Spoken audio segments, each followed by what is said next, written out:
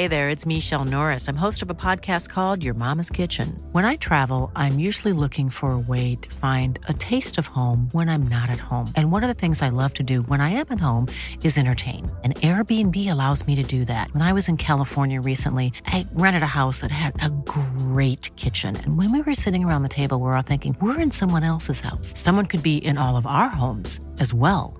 If you have a home, but you're not always at home, you have an Airbnb. Your home might be worth more than you think. Find out how much at airbnb.com/host. Here's a cool fact. A crocodile can't stick out its tongue. Another cool fact, you can get short-term health insurance for a month or just under a year in some states. United Healthcare short-term insurance plans are designed for people who are between jobs, coming off their parents' plan, or turning a side hustle into a full-time gig. Underwritten by Golden Rule Insurance Company, they offer flexible, budget-friendly coverage with access to a nationwide network of doctors and hospitals. Get more cool facts about United Healthcare short-term plans at uh1.com. There's never been a faster or easier way to start your weight loss journey than with PlushCare. PlushCare accepts most insurance plans and gives you online access to board-certified physicians who can prescribe FDA-approved weight loss medications like Wegovy and Zepbound for those who qualify. Take charge of your health and speak with a board-certified physician about a weight loss plan that's right for you. Get started today at plushcare.com/weight loss. That's plushcare.com/weight loss. plushcare.com/weight loss.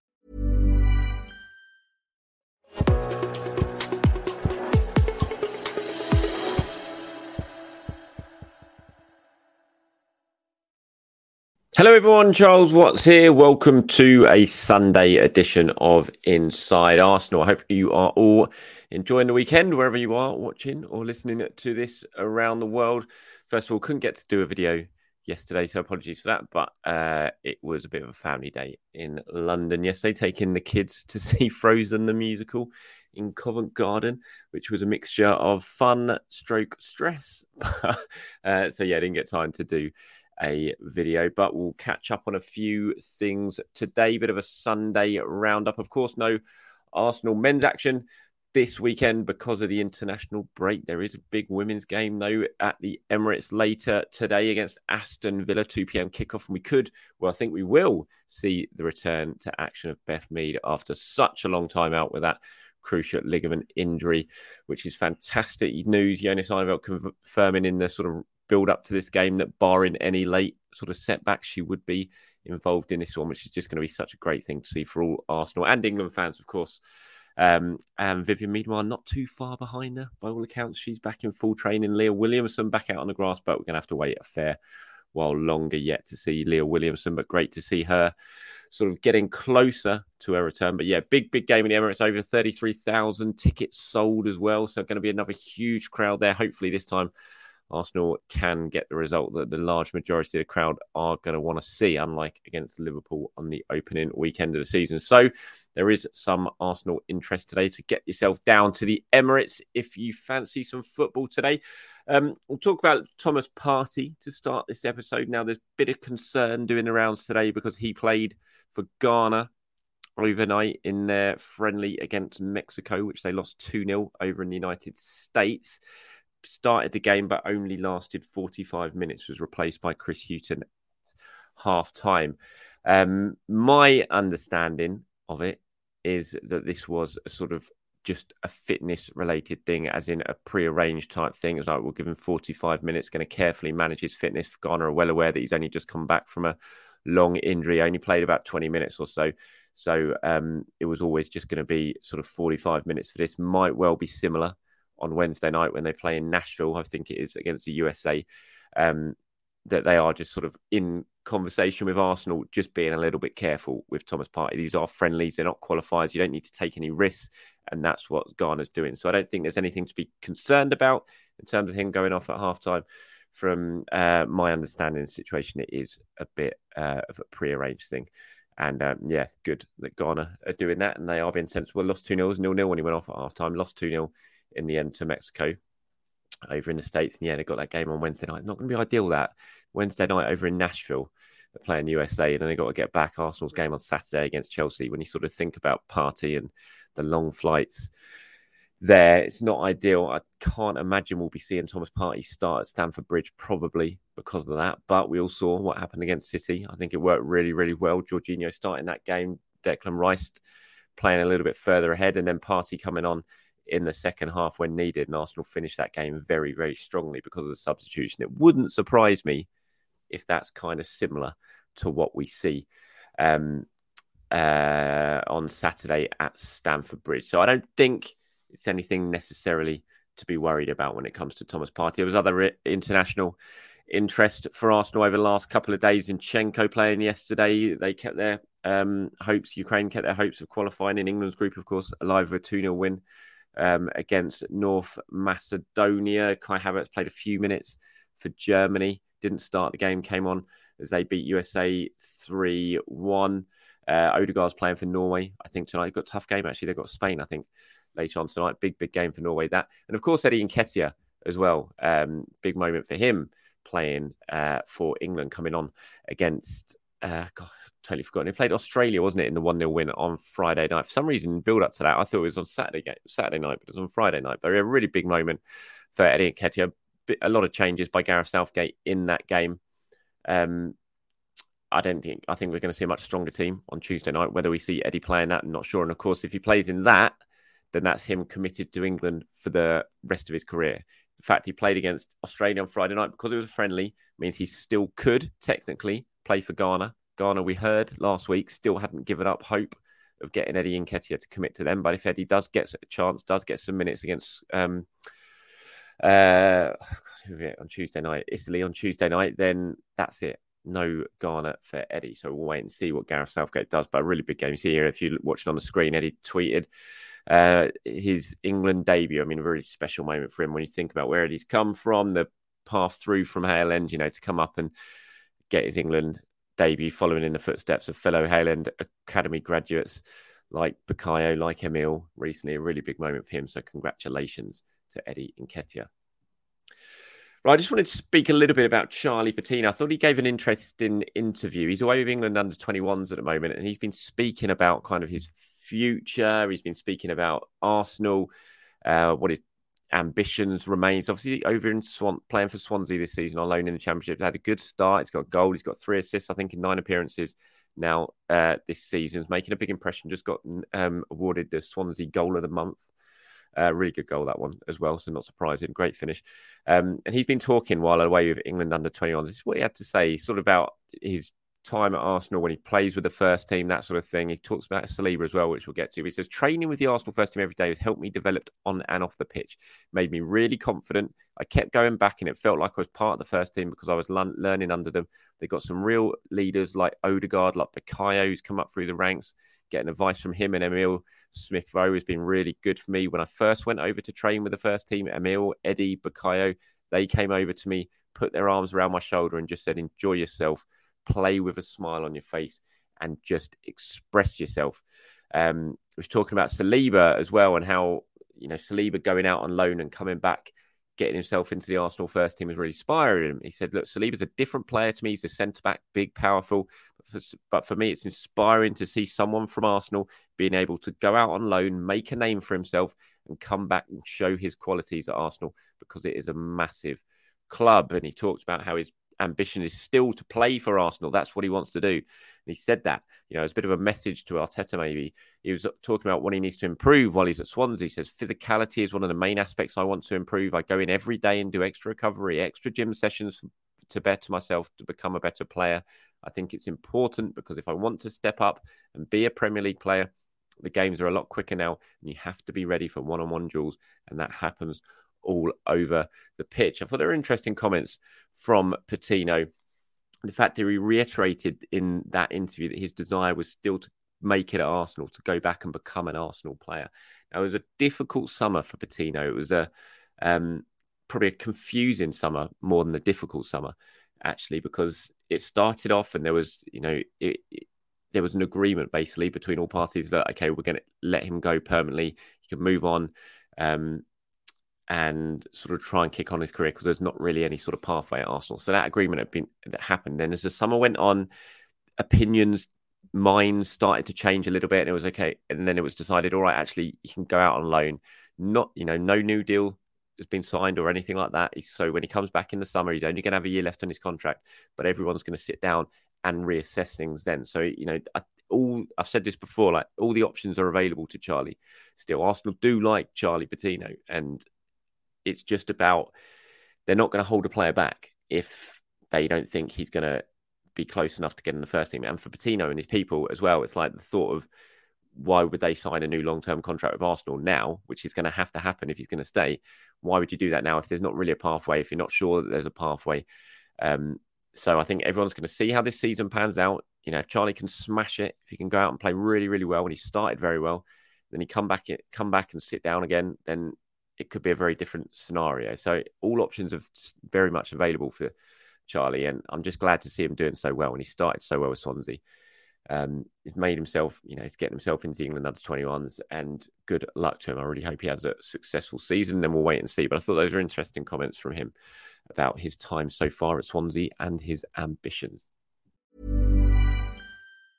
Burrow is a furniture company known for timeless design and thoughtful construction, and free shipping, and that extends to their outdoor collection. Their outdoor furniture is built to withstand the elements, featuring rust-proof stainless steel hardware, weather-ready teak, and quick-dry foam cushions. For Memorial Day, get 15% off your Burrow purchase at burrow.com/acast, and up to 25% off outdoor.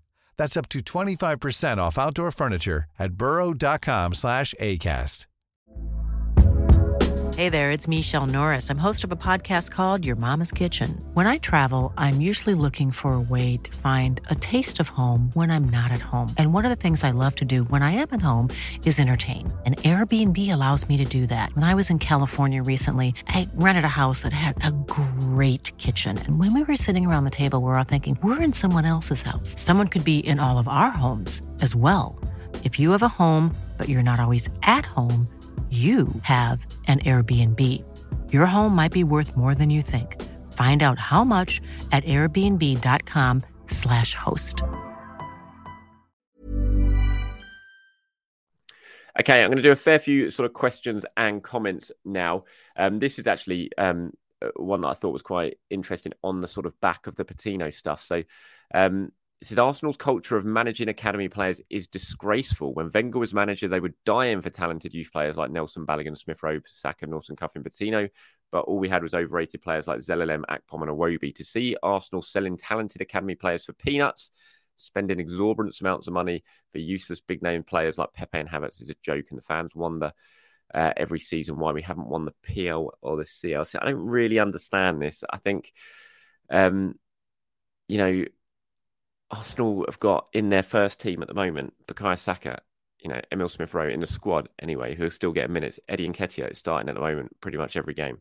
Might well change soon with people coming back from injury, but Eddie's played a lot this season. Emil's got some minutes. Bukayo's playing all the time this season. There's not many teams in the Premier League that can say that about academy players. And so I'm not sure you can really have a go at Arsenal managing their academy players. And, Balogun, they've sold for peanuts. Arsenal's biggest sales for the last few years have pretty much all been academy players. Balogun, Iwobi, Emi Martinez, who you could class as that, Joe Willock. So I don't think they've really been selling them for peanuts. I think Arsenal's pretty much the only decent money Arsenal have got in for players in the past few years is through academy players. And, that's what they want. That's what the loan system that they're using is for now. Not every academy player can make it in the first team at Arsenal, but the key thing is that if they're talented, you can sell them on for big money, and that makes Haaland, self-sustainable, and because of all the investment that Arsenal put into Haaland. So I don't really understand that comment, to be honest. I think it's a little bit harsh, but thanks anyway for getting involved. There's one here from there's two here actually. I thought were interested. One from Mr. Blinkenheck. This is in response to Jack Wilshere potentially going to Colorado Rapids. Of course, he's had an interview with them about becoming their first team coach. Nothing decided yet. They are talking to other people as well. But I spoke about it on Friday's show. Mr. Blinkenheck says it's far too soon for Jack to leave.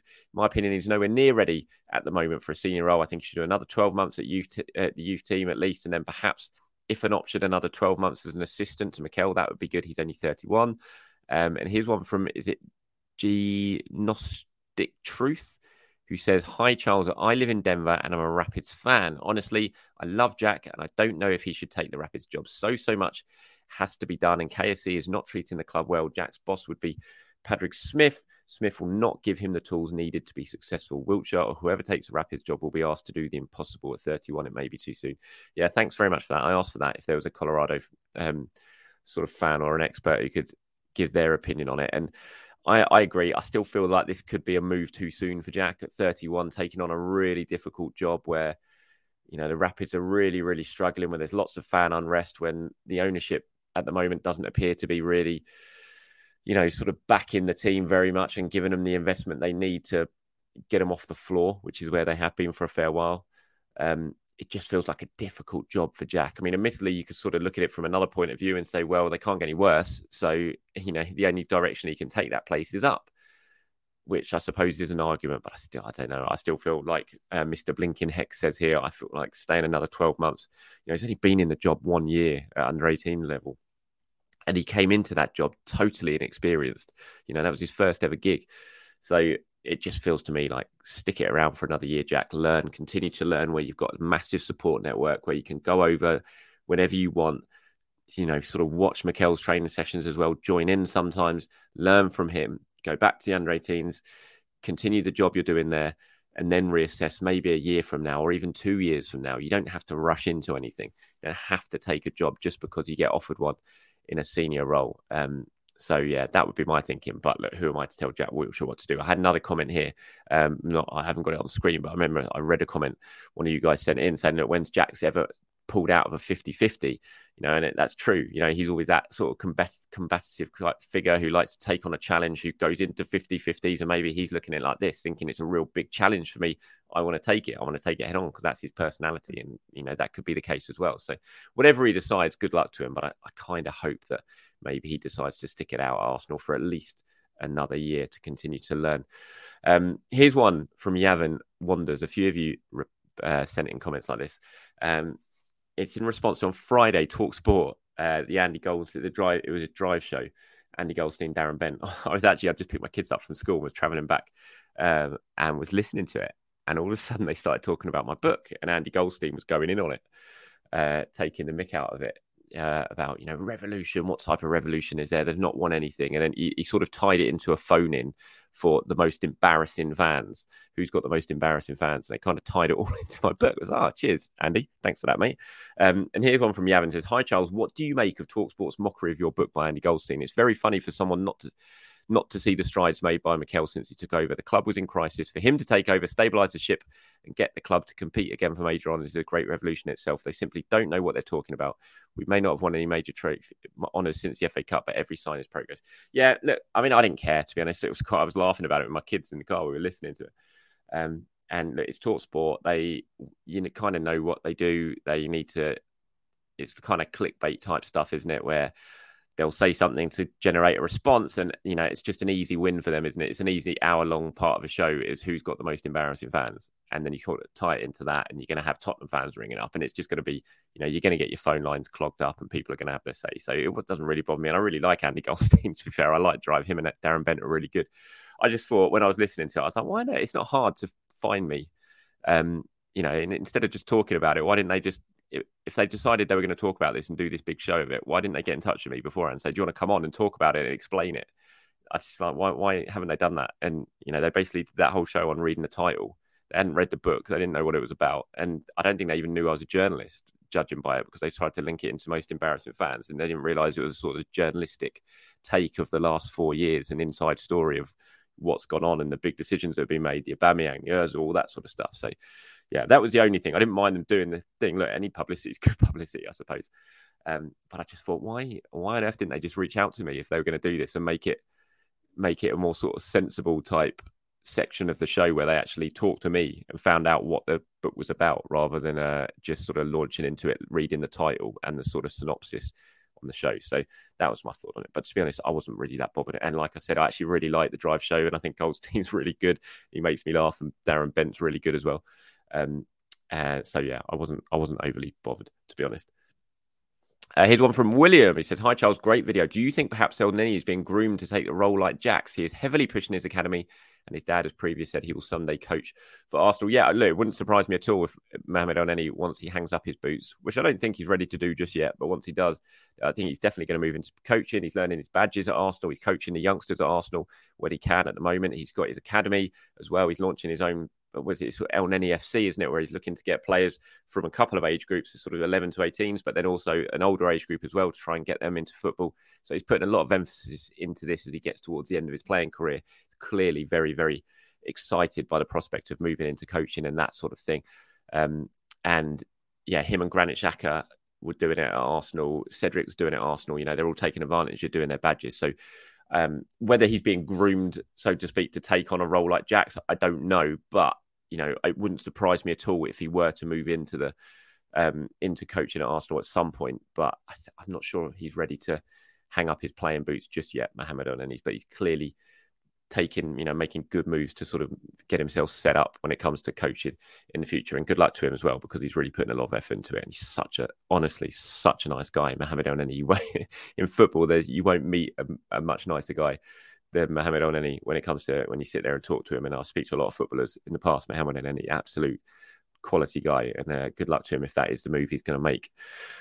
Here's one from Scott here, who says, thanks for the incredible content you provide every day. I have a question. Arteta said dropping Gabriel for the first few seasons of the season was tactical, but given how well Gabriel has come into the squad and played alongside Saliba, it seems a strange tactical decision to leave him out at the start of the season. What do you make of that decision? Was it purely tactical in your opinion, or what influence did the Saudi league interest have on Arteta's decision? I've said it already before. I don't think it was purely tactical. I think the Saudi thing was definitely 100%. In fact, there was definitely stuff going on. That was... I can't say for certain that it was purely because of that, but it wasn't. I don't think it was just tactical, not from what I was hearing. There was certainly stuff going on that, until the Saudi window was shut, until everything was sorted, it didn't surprise me that Gabriel came back into the team after that, put it that way. And yeah, I mean, when you look at it, it just doesn't make any sense for it to be tactical, does it? Purely tactical, because Gabriel is one of the best defenders in the world. He's shown that. Him and Saliba are one of the best centre-back partnerships in the world. They've proven that. So it doesn't really make too much sense to hurt your team by not playing him purely because of a tactical reason. It just didn't make too much sense to me. And from what I heard, that there was other stuff going on as well. But look, that's in the past now. He's in the team. Arsenal are looking better for it.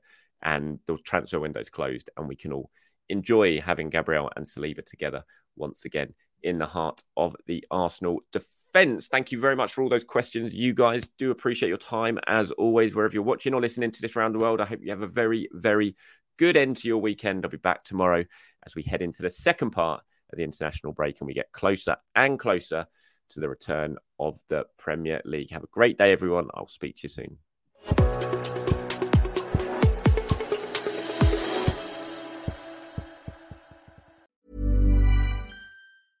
Small details are big surfaces. Tight corners are odd shapes. Flat, rounded, textured, or tall. Whatever your next project, there's a spray paint pattern that's just right. Because Rust-Oleum's new Custom Spray 5-in-1 gives you control with 5 different spray patterns.